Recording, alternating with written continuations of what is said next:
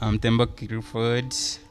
Welcome to my podcast. I'm reporting from the Grow Proud from Zambia, where I have been partaking the training in digital and storytelling. In the past few weeks, we've been taught how to write, blogging, and make some videos. And on the last week, we are tasked to choose the right where to advocate for, and I choose article number 132, which talks about child labor. Millions of children around the world are trapped in child labor, depriving them of their childhood, their health and education, and condemn them to life poverty. Of course, there are some jobs that children can do to help their parents. However, many children are forced into works they are not supposed to do. Child labor is the combination product of many factors such as poverty, social norms, and lack of decent work opportunities for adults and adolescents. Migration and emergencies are also part of the causes of child labor. According to International Labour Organization and World Bank, about 168 million aged 15 to 17 are engaged in child labor. In O&O, child labor is not an ideal phenomenon for children.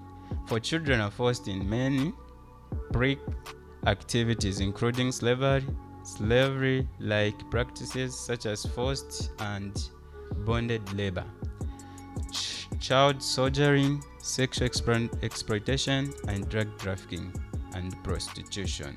Additionally, child labor spans various sectors including manufacturing, quarrying, mining, domestic services, and mostly hidden from public areas. For example, the estimated 15.5 million child domestic workers around the globe are mostly girls. The figures simply show how much should be done to protect children socially from being forced into these activities. To fully eradicate child labor and safeguard children socially, the national and international human rights must be fully implemented.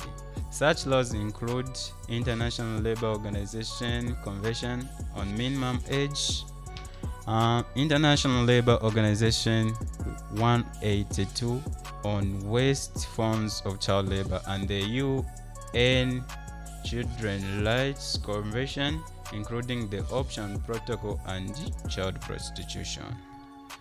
According to this, the international norm is to allow work for children from 13 years, provided that their health, development, and education are not affected. However, this is not the case in most developing countries. Children are subjected to manual work not suitable for their age, which is not in line with the convention that forbids hazardous work for children less than 18 years, to which there is no exception even in the family sphere. In reaction to the reduction of the minimum age and other parts of the code, many international children's and labor rights organizations raised concern. Child labor must be taken as a serious matter.